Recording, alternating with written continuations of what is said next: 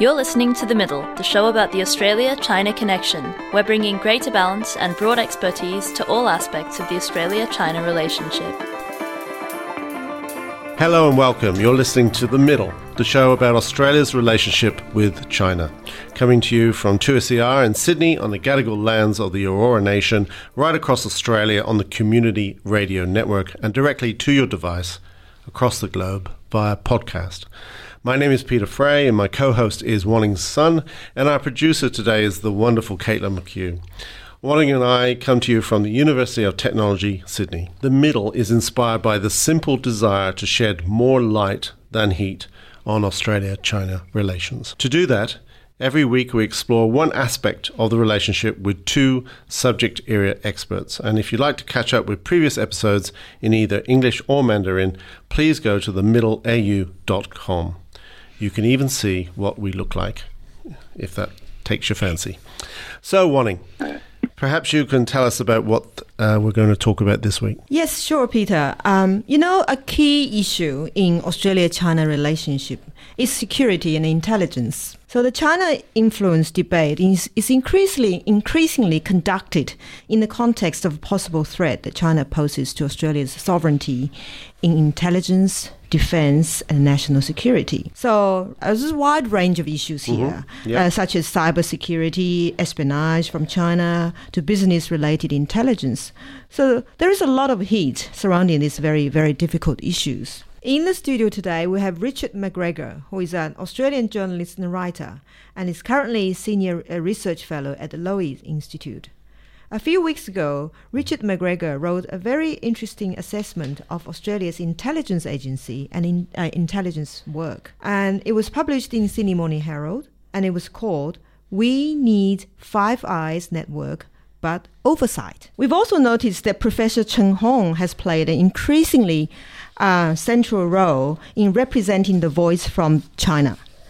Professor Chen is a professor in China's East Normal University in Shanghai. He's also the director of Chinese Association of Australian Studies in China.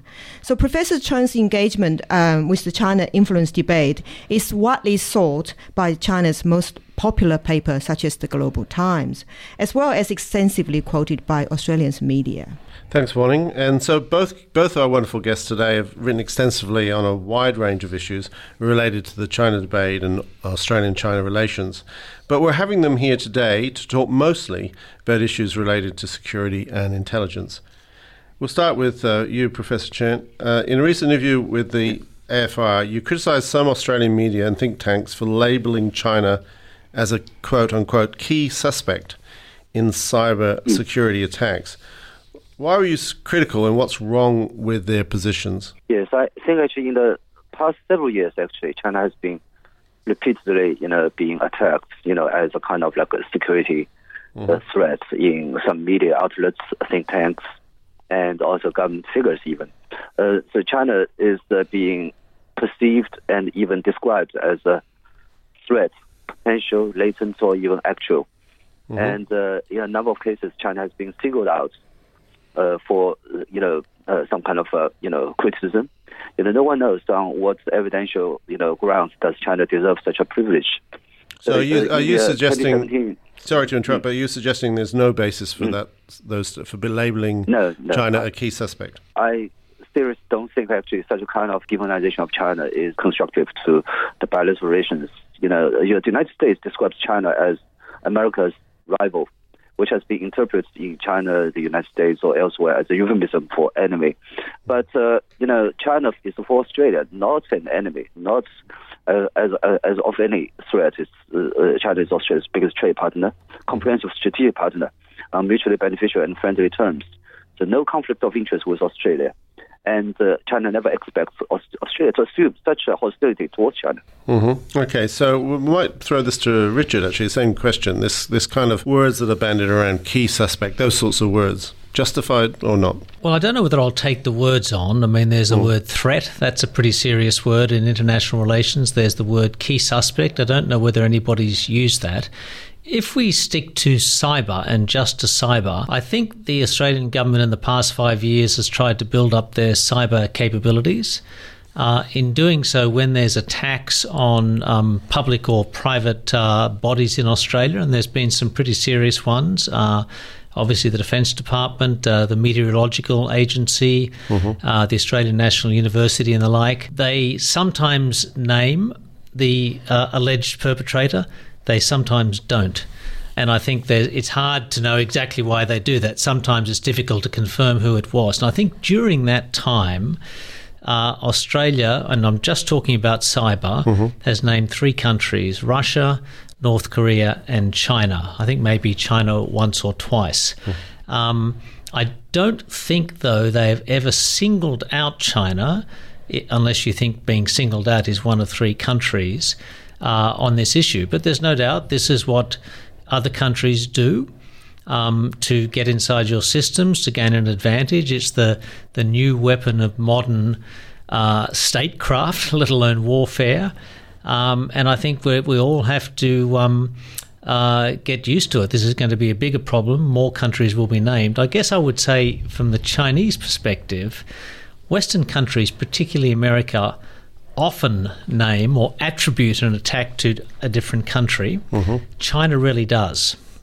And I'd be interested to know why China doesn't do that. That's an interesting question. Maybe just for 1 second, Professor Chen, is there then a reason why China doesn't name another country? Because as Richard said, and as we've been talking about, Western nations don't seem to have such reluctance. I think there's no point to make enemies, in the various cases. I think, the nature of the attack. I think it largely depends upon the nature of the attacks.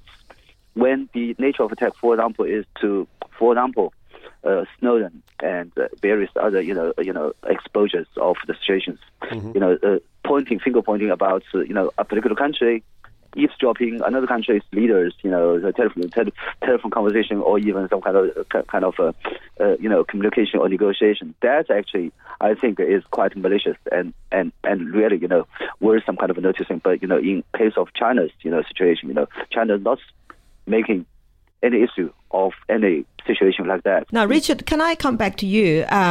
Let's actually focus the article you wrote about 5 Eyes, because I think it's one of the few pieces that I have seen that actually go beyond and behind the issue of the security and the intelligence and tell us something about how these bodies work.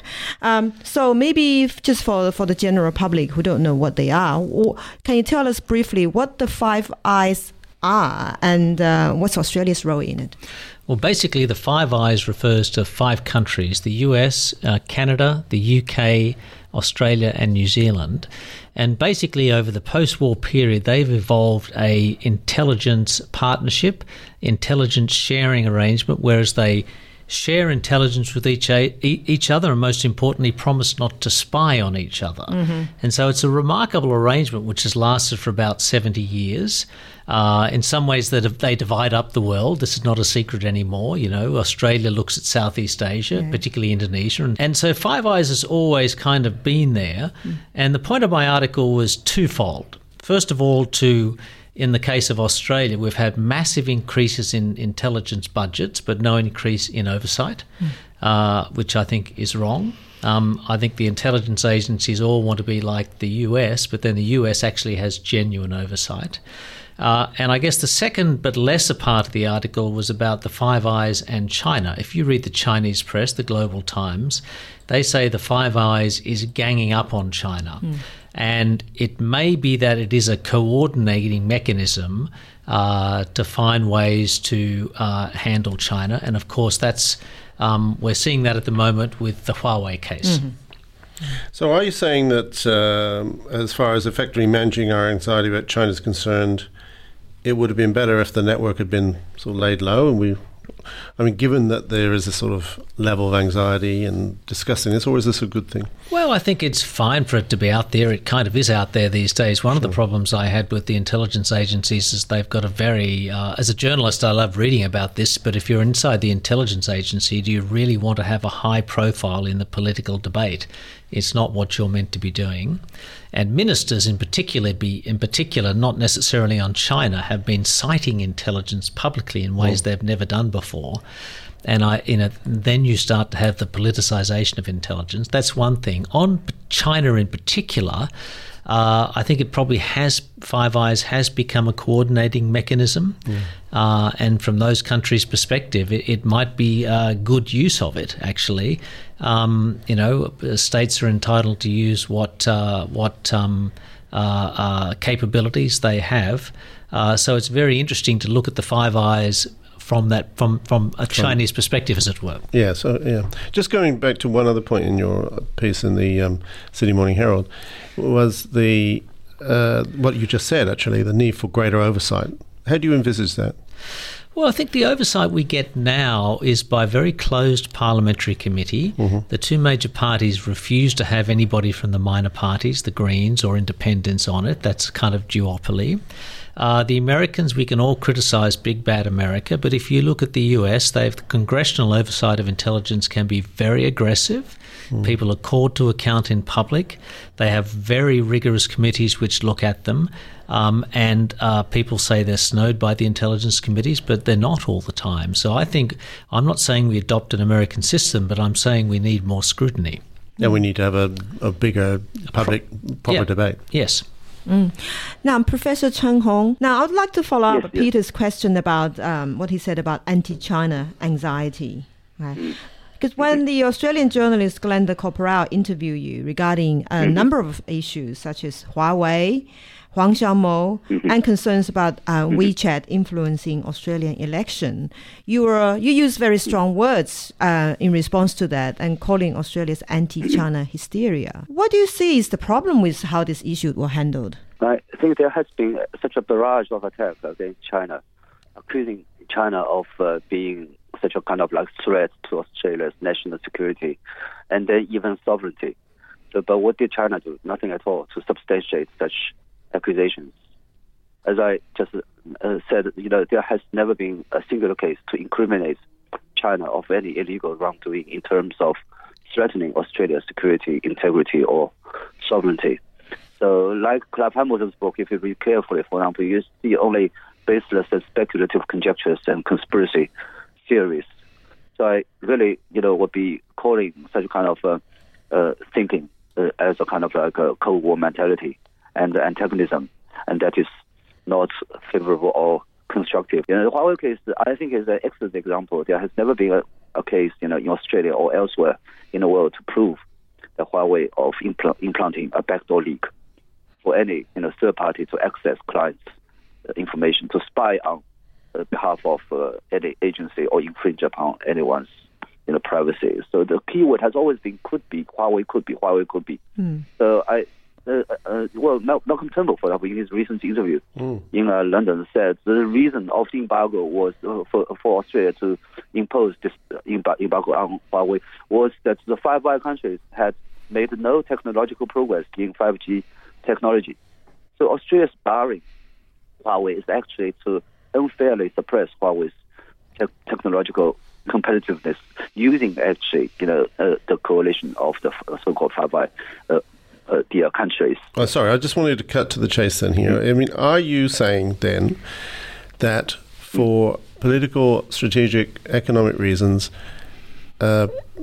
people are briefed, as it were, that China is named as a threat by what? By whom? Where does this all come from? You've made the point a few times, which fair enough to make it, that there's not very little evidence of this, and yet it has to come from somewhere and it has to be motivated by something. So maybe you could talk to us a bit about that. We don't know. We seriously don't know. What is actually, China feels very much, disappointed, because of this very close and constructive relationship, bilateral relationship in trade, in culture and education communication between the two countries. And all of a sudden, actually, Australia has been, assuming such a kind of a hostility towards China. All right, Richard, you might shed some light on this, I think. Well, look, it's true we've had a big debate on China and Australia. Sometimes it goes overboard. There's many different points of view, people who are critical of the government, people who support the government. Just on a couple of points that Professor Chen made, China bans many companies from China in the electronic space or media space. There's a long list of companies which are banned.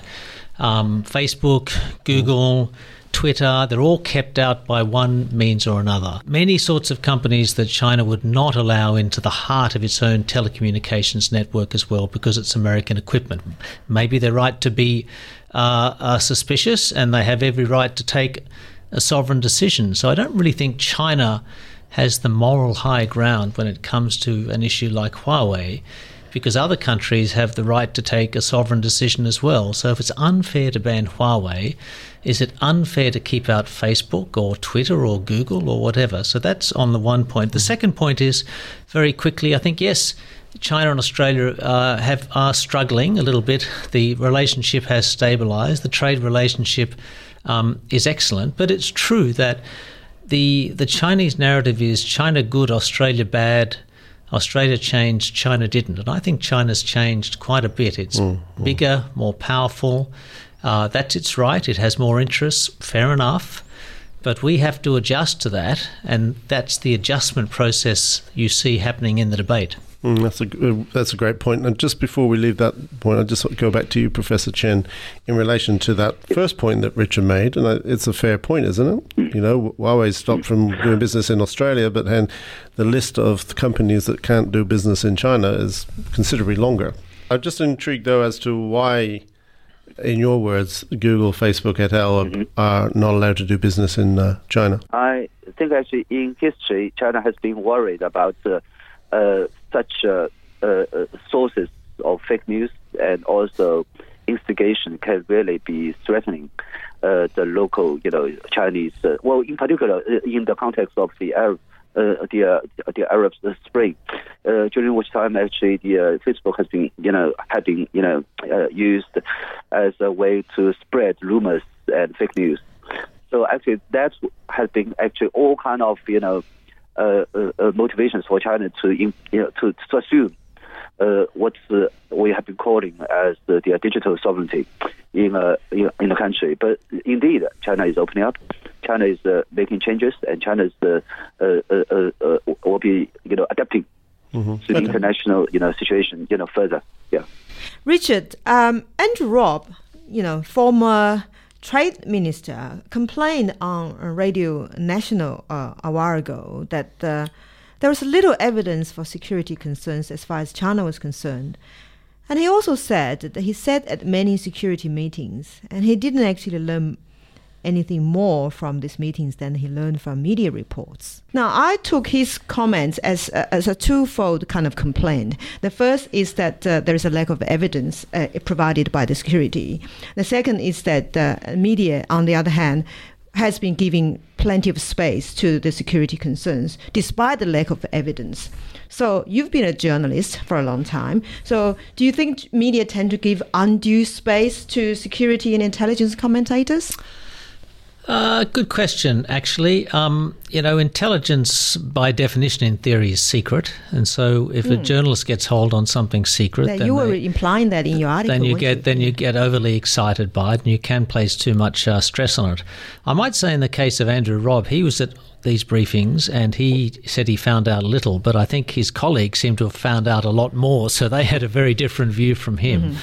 And I would say about the Australia-China debate that there's no doubt that particularly Barnaby Joyce, the statements he made, I think were really ridiculous. Malcolm Turnbull, in some of his rhetoric, went too far. But even people who disagreed with Malcolm Turnbull, were highly critical of him, like Bob Carr, didn't disagree with the end point. So in other words, I was on a panel with Bob Carr just last week in Adelaide, and he was saying, I support the foreign interference laws. He just didn't like the way the debate was handled.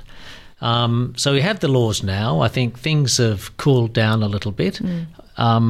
We have to face the fact, the world is changing in Australia. We're going to have a relationship with China which accommodates tension, because there will be tension. That's a fair point. And I think it's interesting that Bob came to that point, because it's often a question of rhetoric, isn't it? Language used. It can be a question of language used, but to look at it the other way, you can't pass major legislation like this without having a debate in a democracy. You can't have the government wake up one morning and say, by the way, this is a problem, here's the law. They barely got the law through anyway. And I certainly had concerns about the law and the way they expanded the definition of espionage and the like. But I still think, this debate was there to be had, and in our messy, ugly Australian way, we had it. Just sticking with you, Richard, in your piece, you sort the intelligence agencies into three categories: those who collect, those who assess, and those who make policies. And then you go on to suggest that distinction is disappearing, and as a result of this, intelligence collectors have more influence. So can you maybe cite a few examples how that's playing out, or explain how that's playing out, and what ramifications does it have when we're talking about our management of intelligence and security in relation to China? I think the three processes you talked about, collection, analysis, then policy, what used to be quite separate. I mean, no doubt they got mixed up a little bit. ASIO is the classic example, I think, where ASIO was simply would collect and analyse intelligence but wouldn't make policy. But ASIO might have a certain view these days, and that eventually sort of becomes policy. And I think in the security meetings in the rooms, more than there used to be, you have all the intelligence agencies represented individually rather than having one person in there who synthesises their views. So this really is a product not of China, it's a product of 9/11. Yep. That's when the big increase in spending happened. Yep. And I think China's been added on top of that. So the intelligence bureaucracies have become much more powerful than they were, say, 20 years ago. Now, Professor Chen, let me ask you a hypothetical question. If you were to advise the Chinese government on its foreign policies towards Australia, what would you say? Based on the problems that you've just commented on, what would you say? It's a very interesting question. I think actually we do have been, making suggestions and advices to the governments through our, opinion pieces, and also at different conferences. What we have been arguing is actually to be, communicating with the Australian side more, and to know what the other side is really thinking about. I think actually either side should be only assuming a kind of like a one-sided way of thinking, and to know why the other side are having, such concerns. Some of such, concerns are simply, maybe malicious, of malicious intent, but some other concerns are simply, can be originating from misunderstanding and misinterpretation, and they can be misled by some sources. So that's actually exactly what we need to be doing, what we have been trying to advise not only the Chinese government, but also we've been arguing, and also trying to advise the Australian side about, to be more open-minded. Okay. Like Kevin Rudd, when he was in Beijing, he was saying that he wants to be the Zhenyou, the true friend to China, and we also want to be Zhenyou to Australia, to be the true friend of Australia. Do you think that, in a sense, to one way of interpreting this sort of language, this debate, is that it's a good thing? It shows that the relationship between Australia and China is changing, evolving, growing up, and that in any such relationship there are going to be these sorts of tensions, which is a different sort of relationship than simply looking at Australia, say, as a farm. Yeah, I think, as you said, as also Richard said, that China is now, changing. The world is changing. We now have, China as the second largest economy. We have got Donald Trump in the United States. The world is really, changing a lot. So I think, bilateral relations between China and Australia also need to adapt to the changes. But one most important thing is that the relationship, has been mutually beneficial, and China's economic development could not have been, happening without Australia's collaboration and support. And Australia's economy actually has been, growing in parallel with China's growth. So all these are actually very important to the benefits of the both sides.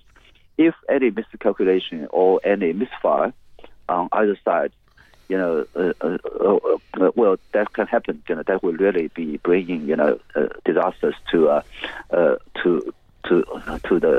the well-being of the bilateral relations. You don't need the actual government to tell the business people and tourists and students not to go to Australia, not to invest in Australia. It's impossible. Business people, they are business people. They only care about business. If they think Australia is a favorable destination of goods in business environments, they will come. If they think actually, well, the atmosphere or the environment, the climate is not good, they will simply, to be hesitating of making a business decision. Even students, their parents will worry about the safety and the future of their kids in Australia. So I think actually what we need to do is to make actually the environment to be more proactive and more constructive rather than finger pointing constantly. And that's what's no good, I think. So, Richard, sort of friends with benefits but with an edge kind of angle. Yeah, well, I was pleased to hear Professor Hong there talk about the mutually advantageous trade relationship. I don't like people who say we're reliant on China or China is reliant on Australia and all. I think we're very interdependent. Everybody wins from that, not just one side. But I also think, we should, if Professor Hong ever invited me to talk to his students... there's an invite you have to make. I would certainly say that, I think there's only one Chinese businessman who has been sort of kept out of the country. There's not lots and lots. And I think that we had one silly headline in the newspaper one day about Chinese students being spies. So there's been quite a diversity of views expressed on China in Australia. There's not one sort of single demonization. Yeah, it's interesting. I mean, that's the point you make, Richard, is a very fair point, because one sensational headline, one careless subbing editor or whatever can create this, sort of fuel this atmosphere. So is this then a question, Professor Hong, about keeping perspective? So, instead of firing, bullets at each other, we should be trying to dampen down and aim towards the middle. Am I being just, stupidly optimistic here at this point? I definitely, think actually we need to be more constructive. And I don't think actually China has ever, made the first shot to Australia. What China has been doing is has been responding to attacks from media outlets, from some academics from Australia. But all in all, I think actually the both sides, academics and the people and governments, we hope actually the bilateral relations will improve. It has been, very good to see actually the diplomatic, dialogue has been, defrosting, has been, warming up. That is very, very good. Final question to you then, Richard. What does a constructive relationship look like in the security space? What are the bits in there? Well, to be honest, a lot of that depends on how the US and China get on.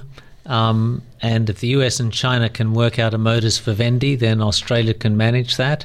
Mm-hmm. If the US and China move towards greater conflict, that makes it more difficult for us because we are a US ally, and frankly makes it difficult for the entire Asia or Indo-Pacific.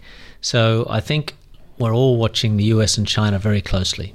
Mm-hmm. Who in particular are we watching in terms, because we're not really looking at Trump, are we, in that respect? Well, we have to look at Trump, I'm afraid. Trump has destabilised China in some respects. I think it's calmed down a little now. We have to see what happens with this trade deal. The bigger issue may be, of course, let's assuming Trump isn't re-elected, and we don't know what will happen there. Mm-hmm. It's likely that US policy will be in the future, more like Trump's policy than it was like past policy. So there's a degree of competition and conflict baked into it. And they have to work out where to draw the lines. That's an interesting point. Trump, no matter what happens to him politically, has moved the dial. I think so, yes. And do you agree with that, Professor?